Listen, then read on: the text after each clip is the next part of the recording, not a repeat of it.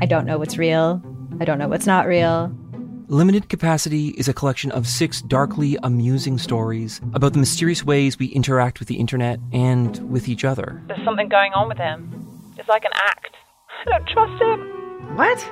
You're staring at me like I should say something, but I don't really know what to do here. That's the whole name of the game. Don't talk about how the town isn't real. You understand? Limited Capacity. Available now on CBC Listen or wherever you get your podcasts. This is a CBC podcast. As a foreign correspondent, David Common's reporting has taken him to more than 80 countries, including war zones in Afghanistan, Iraq, and Ukraine. But these days, he's staying a bit closer to home. David has recently taken over hosting duties on CBC Radio's morning show in Toronto, Metro Morning. He's also the co-host of the consumer watchdog show Marketplace on CBC Television. And now that show has its very own podcast. This is Podcast Playlist. I'm Leah Simone Bowen, and today David is here to tell us all about the Marketplace podcast. Plus, we're going to listen to some of his favorite shows. For more than 50 years, Marketplace has been a trusted source for consumers. The show investigates scams, confronts fraudsters, and does extensive product testing. Their producers go undercover posing as clueless customers, and the hidden camera techniques are worthy of a spy movie. So I'm very excited today to be joined by one of the hosts, David Common. David, welcome to Podcast Playlist. Thank you, and that was an incredible intro. It sounds very James Bondy, doesn't it? Well, I didn't write it, but I did read it. Take the credit. And other people don't know that. I will take the credit. Okay, let's get into Marketplace as a podcast. But I want to back up a bit for people who don't know. What would you describe as the mission of Marketplace? So that has evolved. I mean, you say it's been 50 years. It's basically not the show that it was 50 years ago because we try to be relevant. We try to be talking about what is, the big consumer issue. What is it that you're trying to buy online? Where are people getting scammed? Where are people getting ripped off? What are big companies not telling you? Those are the kinds of things that we're trying to be on guard for just the average person and bring you information that sometimes we have to go to extraordinary means. You talk about hidden cameras, for instance, to try to get to the truth of what's going on and hold people accountable. And it's known for actually leading to real change. Mm-hmm. New regulations and laws have been passed as a result. What are some of the times that you felt the show made the biggest impact? So there have been many instances of my colleagues over many years, as you say, where policies have been changed. There was one where they showed just how easy it was to get a Health Canada license for like non-medicine medicine. These natural products. They just basically created a fake company and showed how dead simple it was to kind of fake it till you make it.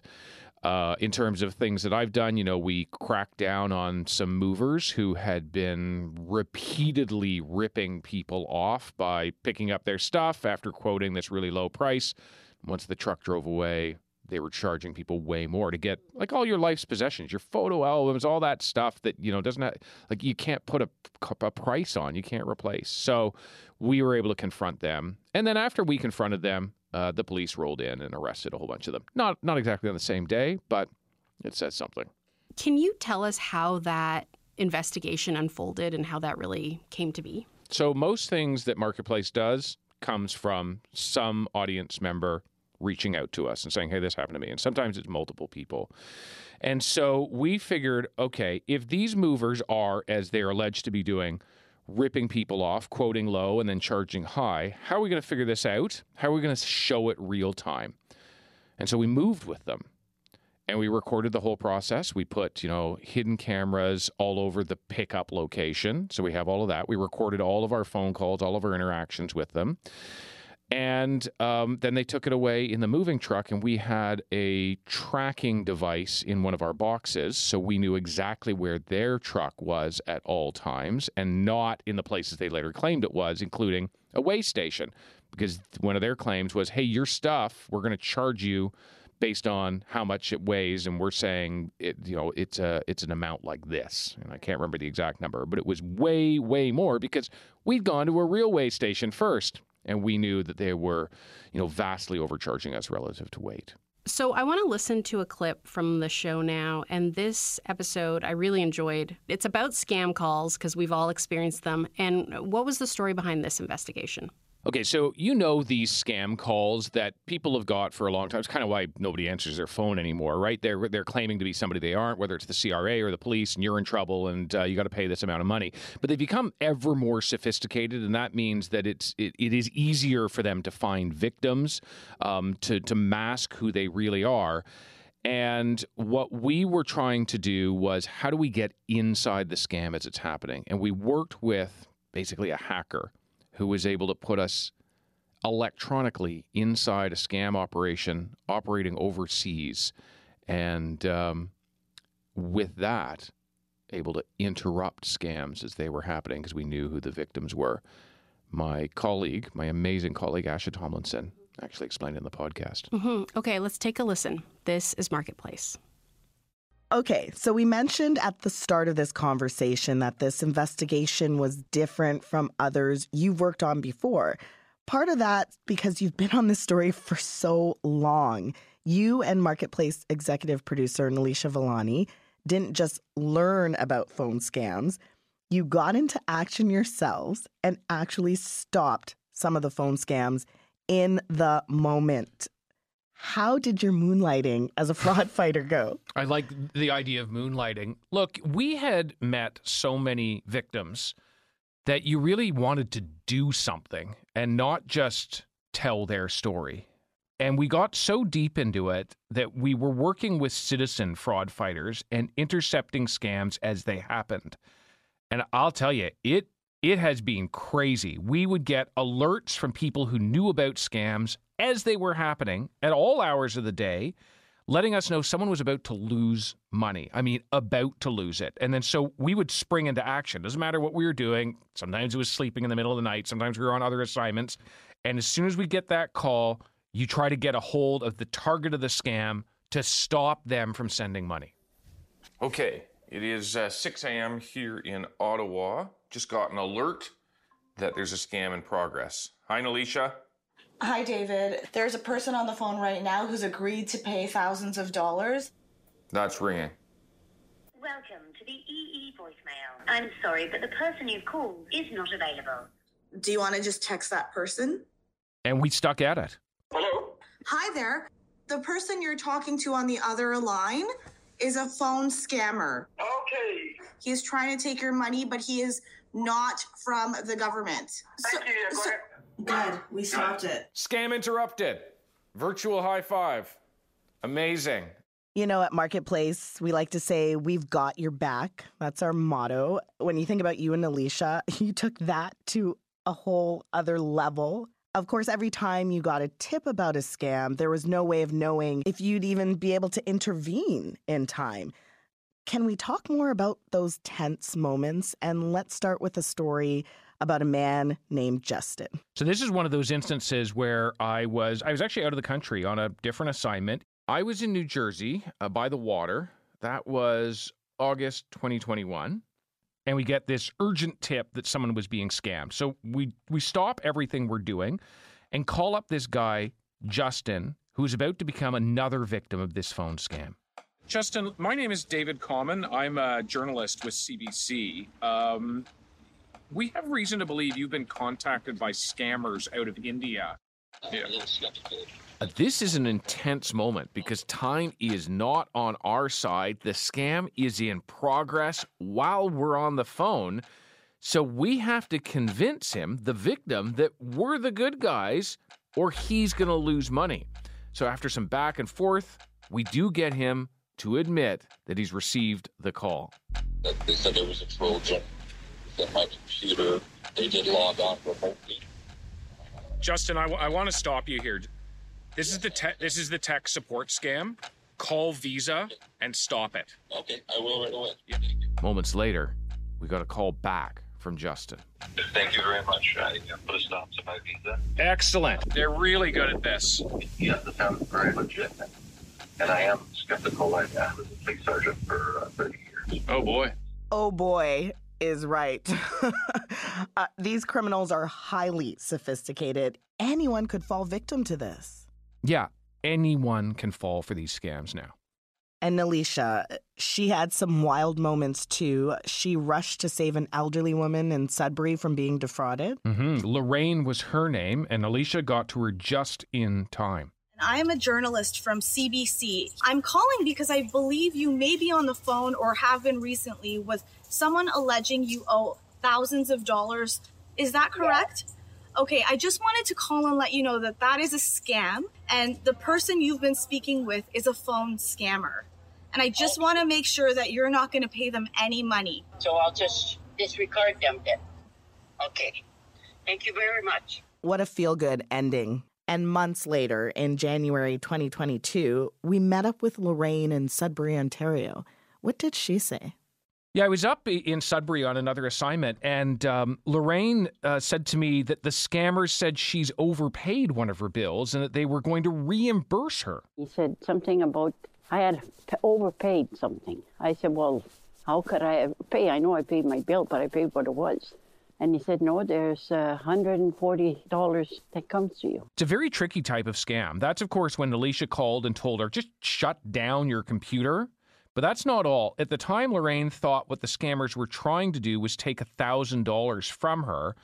But what they were actually trying to take is way more. You think they were trying to take $1,000 from you? Yeah. Which is a lot of money. Well, yeah.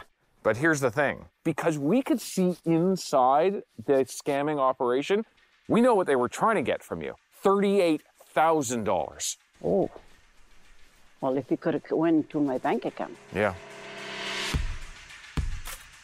So thankful for Alicia. Like, every day I say thank you.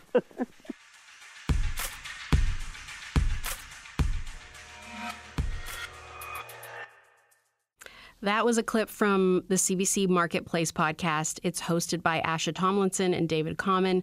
Their team includes Shiloh Fagan, Shannon Higgins, Nalisha Villani, Sam McNulty, and Lauda Antonelli. So, David, what was it like for you to try to interrupt those scam calls while they were happening? We've met so many of the victims of this and how even if you lose $1,000, if $1,000 is all you have, that is a massive loss. And these are very often people who are marginalized. They may be losing basically everything. And so the opportunity to stop people who never think they're going to get caught, these scammers, and stop them from taking advantage of some of our society's most vulnerable was, some of the most rewarding stuff of my career to make it happen. Yeah, the woman in that clip, she just sounded like everyone's grandma. Like, I was just like, oh, God, I'm so glad that this didn't happen. And so you're able to save these few people from being defrauded, but there, as we know, so many more scammers out there. What would it take to even end scam calls for good?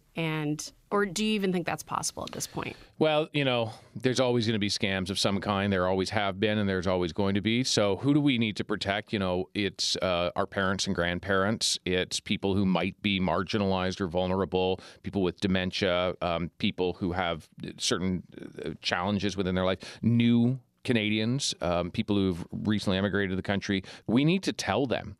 We need to ensure that there is prevention in that sense. And there needs to be some enforcement. And that involves Canadian authorities cooperating with authorities overseas, which is always a challenge, and making a real dent in these operations. I know you're here to talk about the Marketplace podcast, but I can't not ask you about Metro Morning, too. Congratulations. Thank you. We're recording this during your first week on the air here in Toronto. How's it going so far?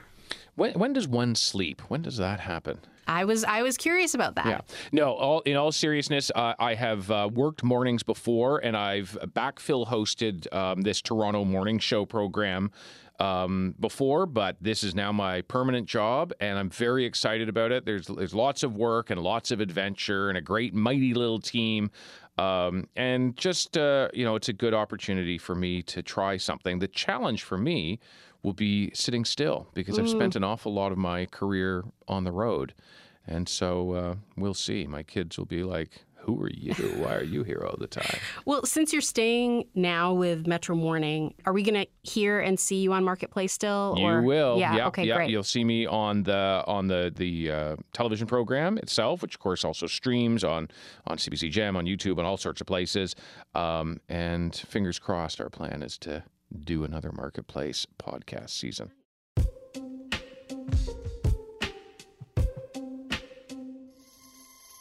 Okay, I want to switch gears now and talk about your podcast picks. I was very fascinated to go through these, and I know you're a big listener. So what do you look for in a podcast, like in a new podcast when you're looking? Well, I think I'm like a lot of people where I want a buffet. I don't just want silly stuff. I don't just want smart stuff. I want kind of all of it. And sometimes I'm just looking to fill gaps in my own understanding, and that may be telling me something about a place or a thing I didn't know about before, or helping me meet people who have a very different life. And I can learn from those people. And then sometimes it's just like straight diversion, right? I just want silliness. Like a lot of those, yeah. And all good. So your first pick is actually a show that I'm very familiar with because I also host that show, which is The Secret Life of Canada. So how did you find out about us? Okay. I believe I am right in saying Secret Life existed before it was a CBC, and that is where I discovered it. Oh, wow. I discovered it in the pre-CBC, and so I was super excited when it came into that CBC fold.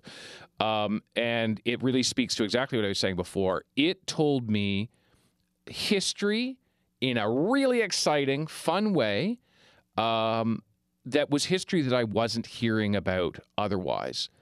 And so it was a real thrill. I mean, seriously, it's Thank you. We've never met before. We haven't. And so this is. Thank you. This is cool. And and this is not just a plant. It's not just I knew you were going to be here and I picked your thing. I do believe you. The funny thing is when I was looking at our script today, because I know which podcast you pick, my producer actually blacked out this segment. So I was like, what could be under there except my show? That's what I thought. I was like, right. I think I figured it out. But I'm very honored. That means a lot coming from you, and I really appreciate it. So I wanna throw to a clip now, and we're actually gonna listen to a bit of our mini episode about Bread and Cheese Day. Yes. Yeah. So my co-host, for people who don't know, Phelan, she is Mohawk and Tuscarora, and every Victoria Day in her community of Six Nations, everyone lines up to get a big slice of bread and a hunk of cheese. She loves the holiday, obviously, but wanted to find out why the tradition exists in the first place. Did you know? Had you ever heard of this?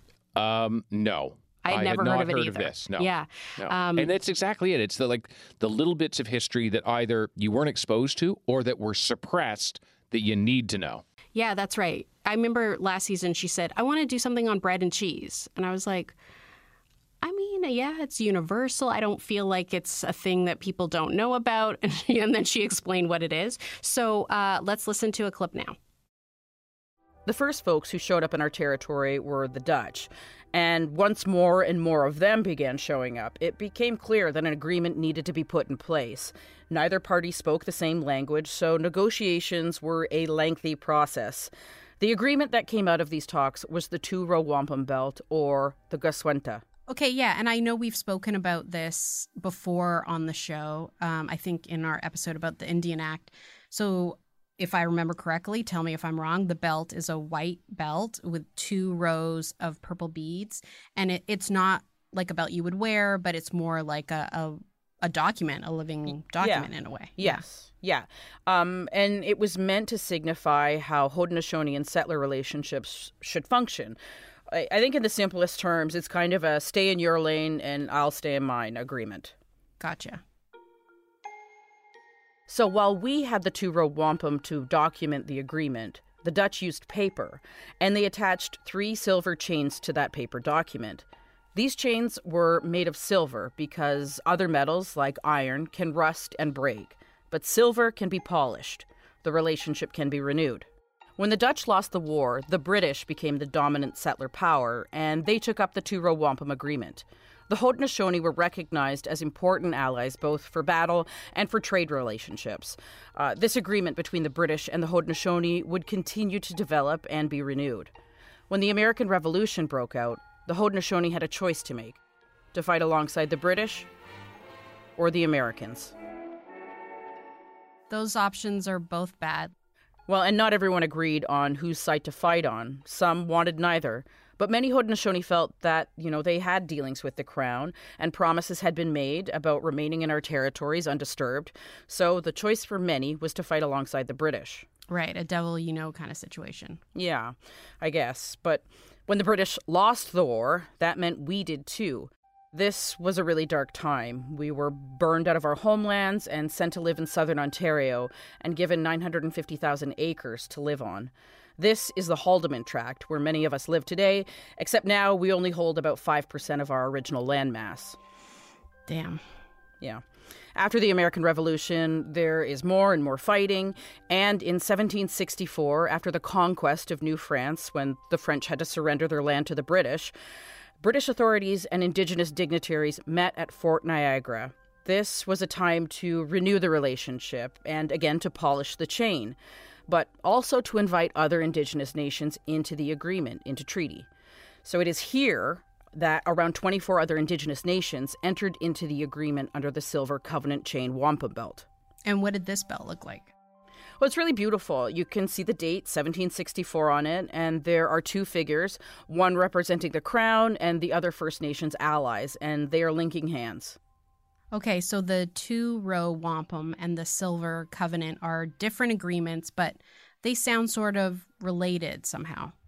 Yeah, they are. And the Silver Covenant chain has a long history that I can't get into today, but the sentiment around renewal of relationship is what's important here. It's about mutual respect and reciprocity.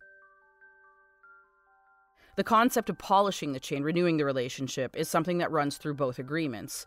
It was a time to discuss issues or disagreements that had come up and resolve them. It was a nation-to-nation agreement that bonded us. But little did the Haudenosaunee know how quickly they would be called upon to fight once again for the British. So when the War of 1812 broke out, the Haudenosaunee of Six Nations were requested to fight. And once again we did, holding true to our agreements, holding true to our word. But, and without our help and the help of other Indigenous nations, Britain most likely would have lost the war. And this podcast would be called Secret Life of America. Which we might do, everyone. Stay tuned. Yeah, stay tuned. In the mid-1800s, Queen Victoria sits on the throne. Not the toilet. Oh, wow. Is this where we are? Season 4 already? Just Season 5. Oh, is it season 5? Yeah. Oh, my God. Feels like season 47. But Yep. okay, sorry, continue. Okay, She gets on the throne. Yeah. She gets on the throne, Which and is the a crown, chair, a royal chair. Yes, a royal chair. And the Crown well remembers the agreements that were made between the Haudenosaunee and the British. I put a call out on Facebook asking my community about the history of bread and cheese. And John Moses, you might remember him from our episode on the Indian Pavilion at Expo 67. John pointed me towards a really amazing document detailing a visit from the Governor General and his wife. This is Lord and Lady Dufferin. So this is from 1874. And to me, it really highlights the relationship between the Crown and the Haudenosaunee. This is some of what Chief Jacob General said. The chief reminded His Excellency that when British supremacy on this continent was in peril, their Indian forefathers shed brooks of blood on behalf of the English nation, and if the services of the Six Nations were ever requested again in defense of the British flag, they would be willing to risk their lives as their forefathers had done. Wow, brooks of blood. That's really evocative. Yeah, no mincing words there. Leah, could you read this section from Lord Dufferin's speech? Oh, man, why do you always give me these old British dudes' speeches? Do whatever accent you want. Why don't I get the cool chief with the... Okay, I will do it. Lord Dufferin. I'm well aware that in ancient times, when there was a war between the early French colonizers of Canada and the early English colonists of the neighboring states, differences which I'm glad to say have long since been buried in oblivion by both parties, it was on the brave of the arms and on the faithful courage of your ancestors that the Crown of England then relied. The memory of these transactions, I can assure you, shall never be allowed to pass away.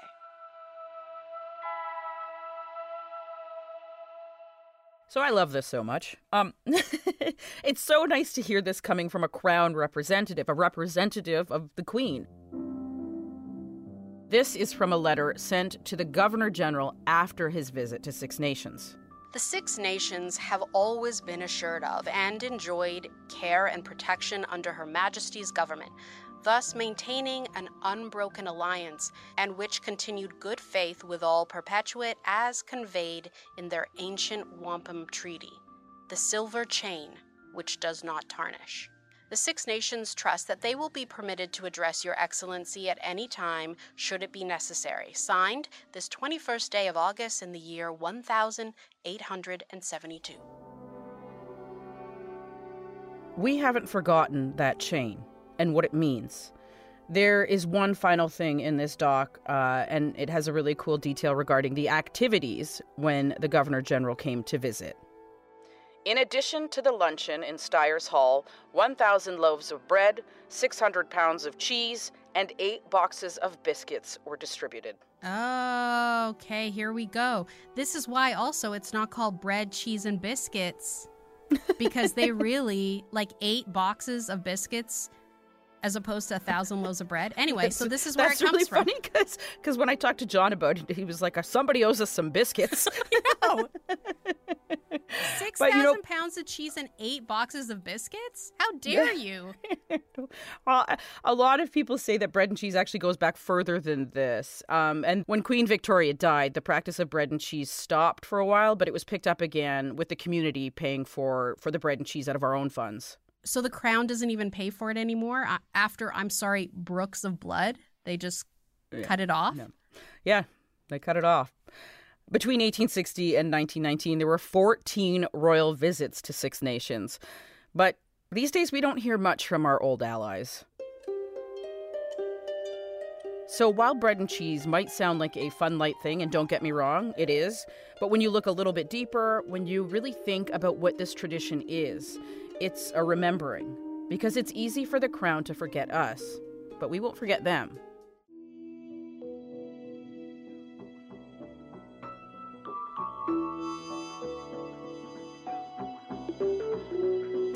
From CBC Podcast, that was The Secret Life of Canada. It's hosted and produced by me, Leah Simone Bowen, and Phelan Johnson, and our team includes Graham McDonald, Roshni Nair, Andrea Eidinger, and Yvette Nolan. Hello, I'm Jess Milton. For 15 years, I produced The Vinyl Cafe with the late, great Stuart McLean. Every week, more than 2 million people tuned in to hear funny, fictional, feel-good stories about Dave and his family. We're excited to welcome you back to the warm and welcoming world of The Vinyl Cafe with our new podcast, Backstage at The Vinyl Cafe. Each week, we'll share 2 hilarious stories by Stuart, and for the first time ever, I'll tell you what it was like behind the scenes. Subscribe for free wherever you get your podcasts. This next clip is from the podcast Wind of Change. What's this show about? Okay, this was classic Peel the Onion, but it starts with this mystery, and that is that the song, many people will know it, Wind of Change by the Scorpions, maybe wasn't written by the Scorpions, but was written by, of all people, the Central Intelligence Agency. Yeah. And why would they do that? It was when the Berlin Wall had not yet fallen, the Soviet Union was still a thing, the Cold War was still a thing, and the idea was trying to plant music that would spur on change. And did it work? That's the mystery. Okay, so let's listen to a bit of it now. Wind of Change is hosted by Patrick Radden Keefe, and to find out whether the CIA could have secretly written a hit song, Patrick set out to learn more about how the agency has worked with pop culture in the past. That led him to a conversation with a retired CIA disguise expert named Jonna Mendez. Let's listen. When Jonna talks about her career, you can feel this tension between the pride she clearly feels and her desire to share these wild stories on the one hand, and her sense that she still needs to police what she says on the other. I went to, this is off the record? Sure. Now we're back on the record. I was called up there from where I was living, which was off the record, back on the record. And it was an emergency, and I went up with my boss, and my boss said, "This is a photo operation, bring your cameras." So I did. And I got up there, and my boss was an idiot. Keep that on the record. He just died. That's off the record.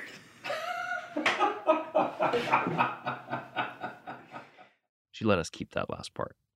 Eventually, she ended up working with her husband, Tony, and specializing in disguise. Your mission, should you choose to accept it, is to get the document and bring Anna Kirkoska to safety. This tape will self-destruct in 5 seconds. That's the old TV show Mission Impossible, which premiered in 1966 and eventually spawned the Tom Cruise movies. One of the show's signatures was that the spies would often disguise themselves in these ingenious, hyper-realistic latex masks. It was always a big showstopper moment when they peeled the mask off, like a second skin. The show aired Sunday nights on CBS, and everybody watched it, including the CIA. And they would get phone calls from their own officers saying, "I just saw this thing on Mission Impossible, and I'm wondering, have we tried that? Can we do that?" And this was how Tony Mendez became friends with the Hollywood makeup artist, John Chambers. You can't build cover stories around a movie that doesn't exist. You need a producer. That's John Goodman, playing Chambers in Argo. He was kind of the old man of Hollywood. He did Planet of the Apes, right? Planet of the Apes was when he really made his mark. He has a star in the Hollywood Walk of Fame. Tony said that he was one of the few geniuses he thought that he ever met, was John Chambers. Yeah. I'm fascinated by the idea of somebody who's out there and exists in Hollywood and they have a career and they're doing what they do. And then at a certain point, they get tapped on the shoulder by somebody who says, "Hey, could you help us out?" But I just wonder if there's anything you know or any insight you can shed into that and like what those relationships would look like, because this is not an agent on foreign soil. No. He's here in the U.S., but he's helping out, it sounds like, for years and years. We'd say, you have some skills that we're very interested in, and we'd like to know if you'd like to help your government and work with us. And clearly he said yes. And the next step would be that our contracts people would go out and present him with a classified contract. Chambers couldn't tell people, and we certainly couldn't tell people that John Chambers was working for us. Right. So you have this understanding, you have this classified relationship for years. In Hollywood, Chambers had hours to make up an actor, but the agency's needs were different. What we needed was something, basically, that you could put on in a parked car in a dark garage, and that you could step out the door and you knew that it was perfect. For years, Chambers and Tony worked closely together. Sometimes Tony would go hang around film sets in L.A., and Chambers would introduce him around, saying he was an old army buddy. Most of this extreme stuff, we did for Moscow, because Moscow was so difficult for us to work there. We didn't need masks in, I don't want to name a country, it'll offend them. In Western Europe, we didn't need. I love that they would be offended by you saying that you didn't need masks there. What a burn. Western Europe wasn't just smothering us with surveillance. Surveillance was there. Moscow was smothering us. With Chambers' help, the CIA got so good at making masks that when George H.W. Bush was president, Jonna once went to the Oval Office to brief him while completely disguised in a mask. Before his time in the White House, Bush had done a stint as director of Central Intelligence. That's why it was so much fun. I had pictures of him in disguise that I brought. I said, "I'm the new chief of disguise, and you might remember yourself in this wig, and this is what we were doing." When did he wear disguises? When he was head of CIA for some meetings that he had overseas. Ah. Yeah. So you reminded him. I did. I said, "Well, we've improved. We're a little better than we used to be, and I'm here to show you the latest disguise." He said, "Where is it?" I said, "I'm wearing it." So I did the Tom Cruise thing. You peeled the latex off? And I'm holding it in the air. And he's loving it, and the White House photographer. Is there a wig too? Yeah. So it's a face and a wig. Yeah. So you're holding up, it looks like you've just beheaded yourself, basically. It does. A White House photographer captured the moment. But when Jonna wanted a copy of the picture, they couldn't give her one. It took her 10 years to get that photo. The mask technology was so cutting edge, even a snapshot of it was classified. And I would imagine the state of the art has improved to a point where it's okay that the picture's out there. I don't know where it's at. What I know is that they are allowing me to talk about masks. All the years I've been gone, I never have talked about masks. Oh, wow. Until the last 2 years. So something changed. Something changed. But you don't know what. I know that they're not doing exactly what I was talking about because they wouldn't let me talk about it if they were. So is that a good rule of thumb, that one reason why you would prevent people from talking about things, even if they happened decades ago, is that some aspect of it might still be in play? It's called sources and methods, and you protect them. Sources and methods, the two big categories that the CIA always keeps classified. You know, the story of Argo was George Tenet's idea. Tenet was CIA director when the story was declassified. To put out one good story, just one. He said all they ever hear about are the things that go wrong. And it's true. Those are the interesting stories, and they're the ones that find their way into the headlines. But nobody ever publishes a story that's just a good news story. Like, look what we did. So George Tenet said, let's tell them one. That started with the director of the CIA. Absolutely. That was George Tenet. And my husband, Tony Mendez, initially said, no. Why? Tony was never going to tell that story. That's classified, sir. Tenet said, not anymore, it's not. When you put it like that, it makes me think, are there 100 other stories like Argo that we just don't know about? There are other stories that the American public would love to know, but there is no need for them to know them.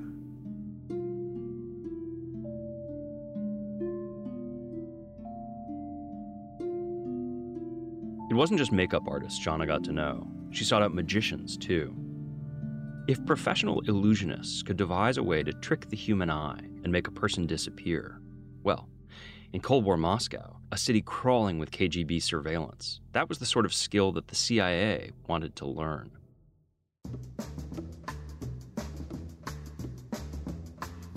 Wild.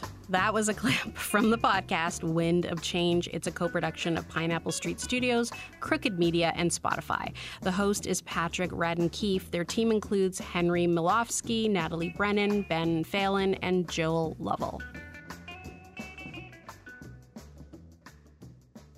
Okay, so your next pick is called Yo, Is This Racist? It is hosted by Tawny Newsome and Andrew T. And they basically, every episode take questions from listeners about whether something they experienced is racist. So what made you want to listen to this show?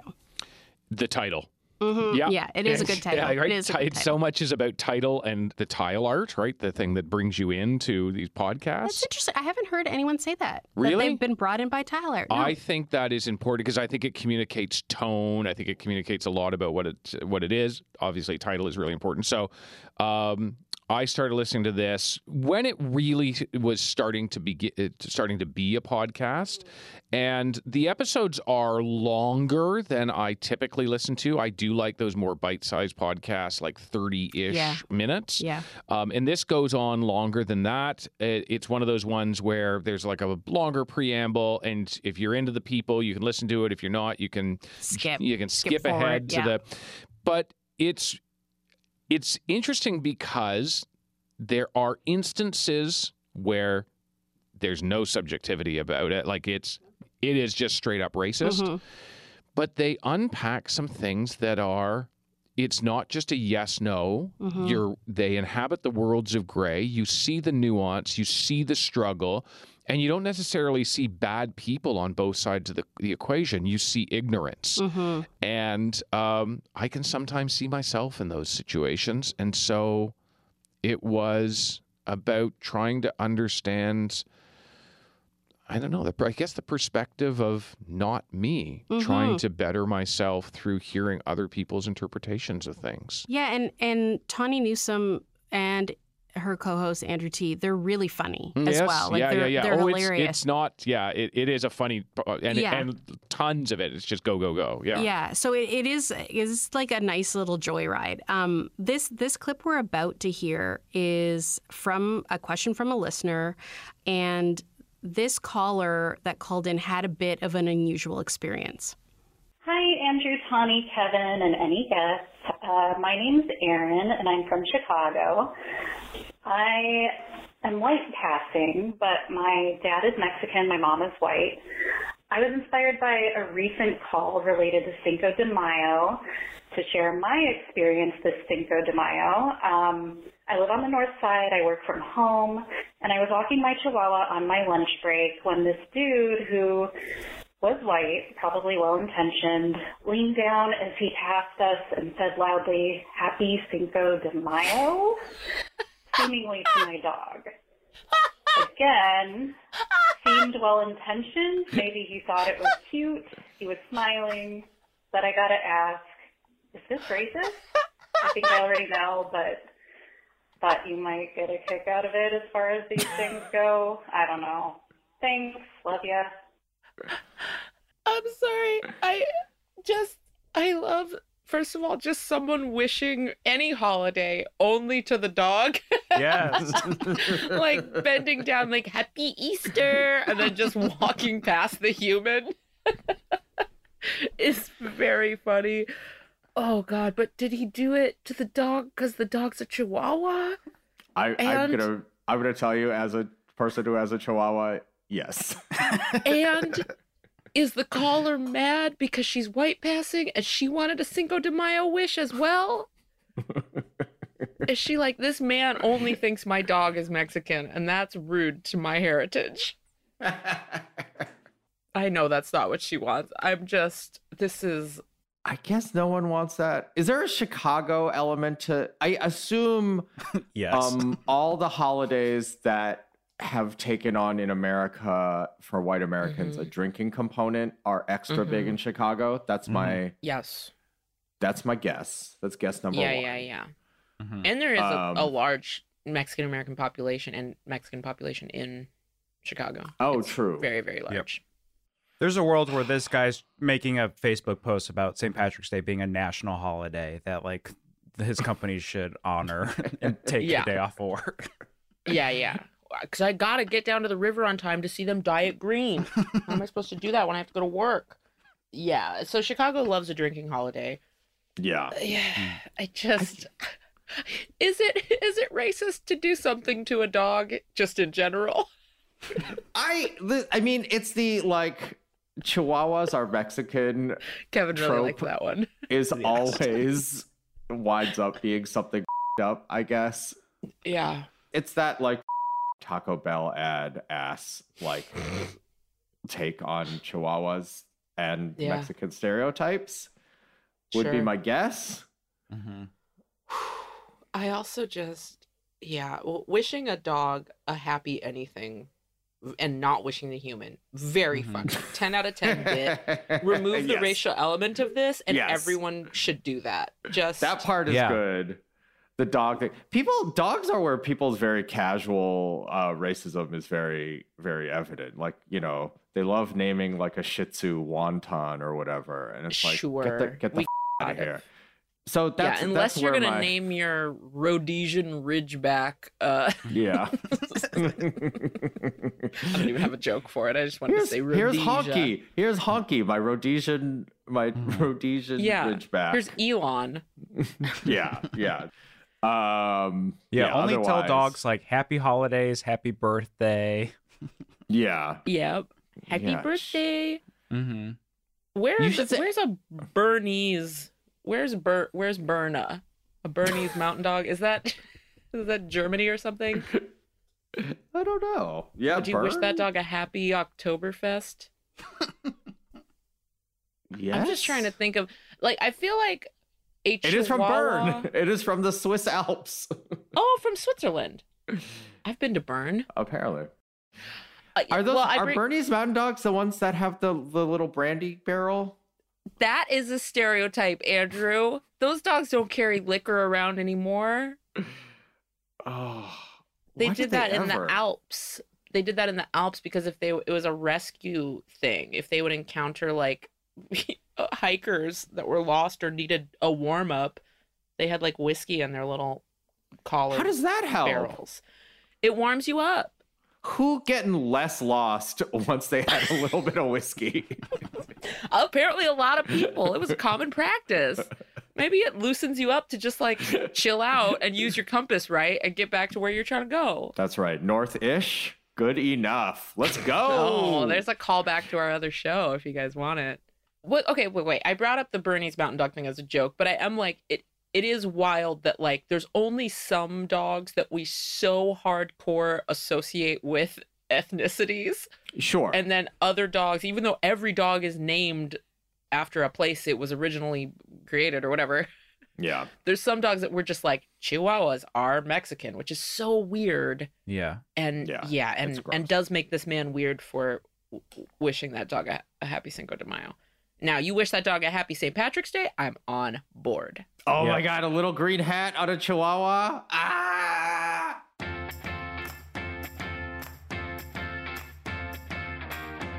From Suboptimal Pods, that was Yo, Is This Racist?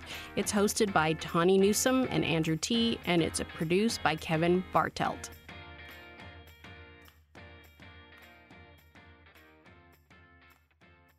The next podcast on your list is called War on the Rocks. It's about war and conflict. What sets it apart from other podcasts that cover war?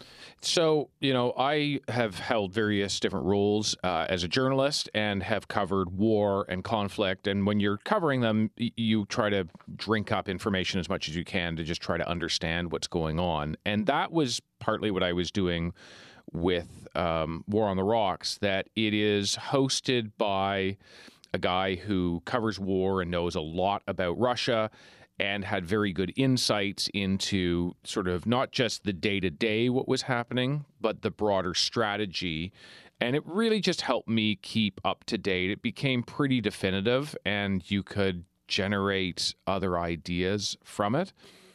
It was generally pretty quick listening. It was strategy. And then I would have to move on to something later. Yeah. But it's informative. And it gave that context. Okay, so let's listen to a bit now. We're going to hear a conversation between the host, Ryan Evans, and the two heads of NATO Air Command, General James Hecker of the U.S. Air Force and Air Marshal Johnny Stringer of the Royal Air Force.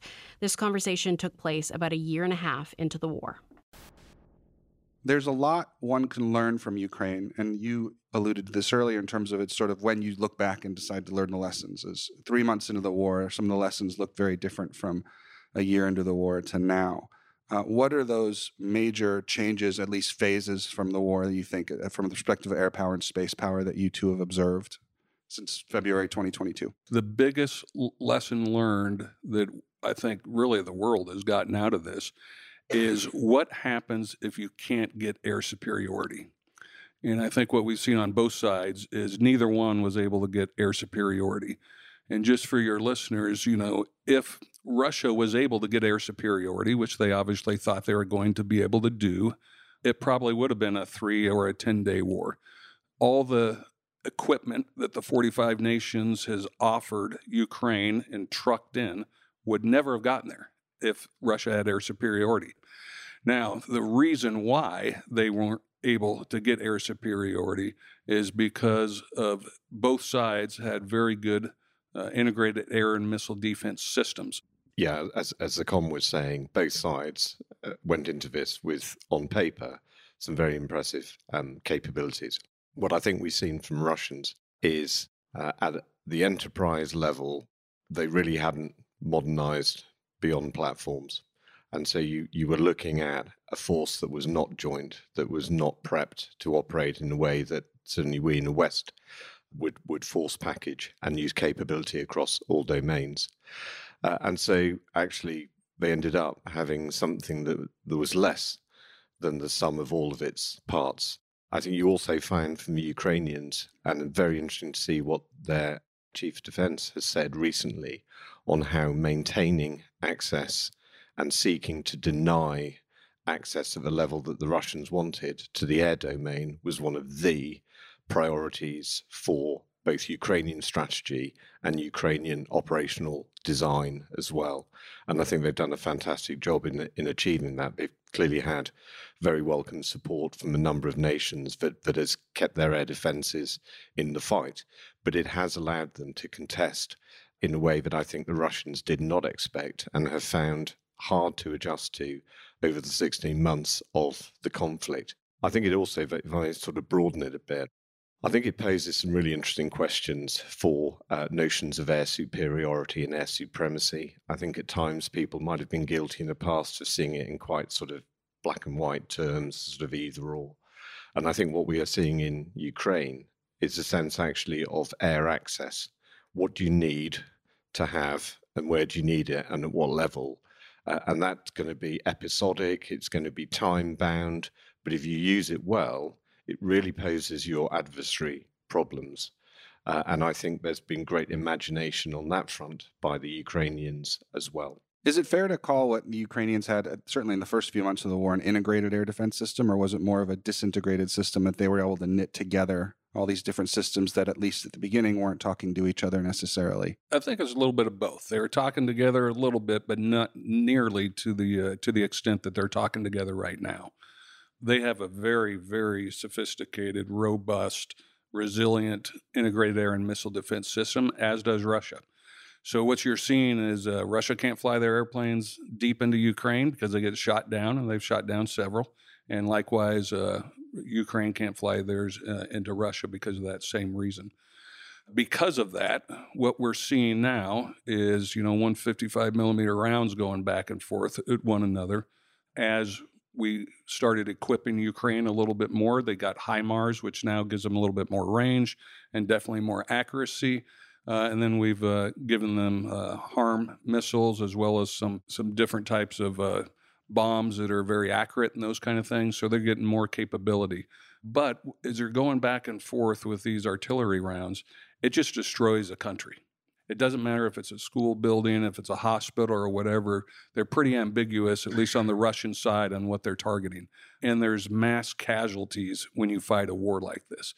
That's why, for us, it is so important that we get air superiority so we don't have to fight the fight that they're fighting right now, because the Western world won't put up with those casualties, and we don't want to just destroy a country.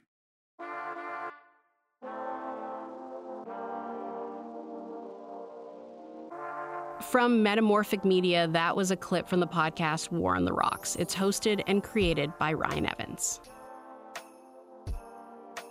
Okay, David, we're at the end of the show. I'm sad, but before we let you go, what's next for the Marketplace podcast? You said there's going to be a season 2. Do you know what maybe that will entail yet? There are, I'm going to have to be James Bondy, all secrety on this. And it's, but there are a number of things. I'll tell you, one of them is do your tech repair companies, do they spy on your stuff when you take your devices in? And my colleague Asha Tomlinson has got a real whiz-banger on that. All right. So there's that. We have another one on just being prepared for the many more disasters that we're facing in this country. Well, I'm looking forward to it. I already am a person who wants to just unplug from the grid and go live out in the woods. So I feel like that's what these stories are going to progress that, but I can't wait to hear them. David Common, thank you so much for joining us today. It's been a pleasure. Thank you. David Common is the co-host of the CBC television show Marketplace, and now the podcast too. He's also the new host of Metro Morning on CBC Radio in Toronto. You can find all 8 episodes of the Marketplace podcast now in the CBC Listen app or wherever you get your podcasts. And you can stream the Marketplace TV show for free on CBC Gem. David picked everything we played today, so if you want more info or links to anything on that list, head to cbc.ca/podcast playlist. Podcast Playlist is Julian Uzielli and Kelsey Cueva with technical support from Emily Caravasio. Our senior producer is Kate Evans. Our executive producer is Cecil Fernandez. I'm Leah Simone Bowen. Happy listening.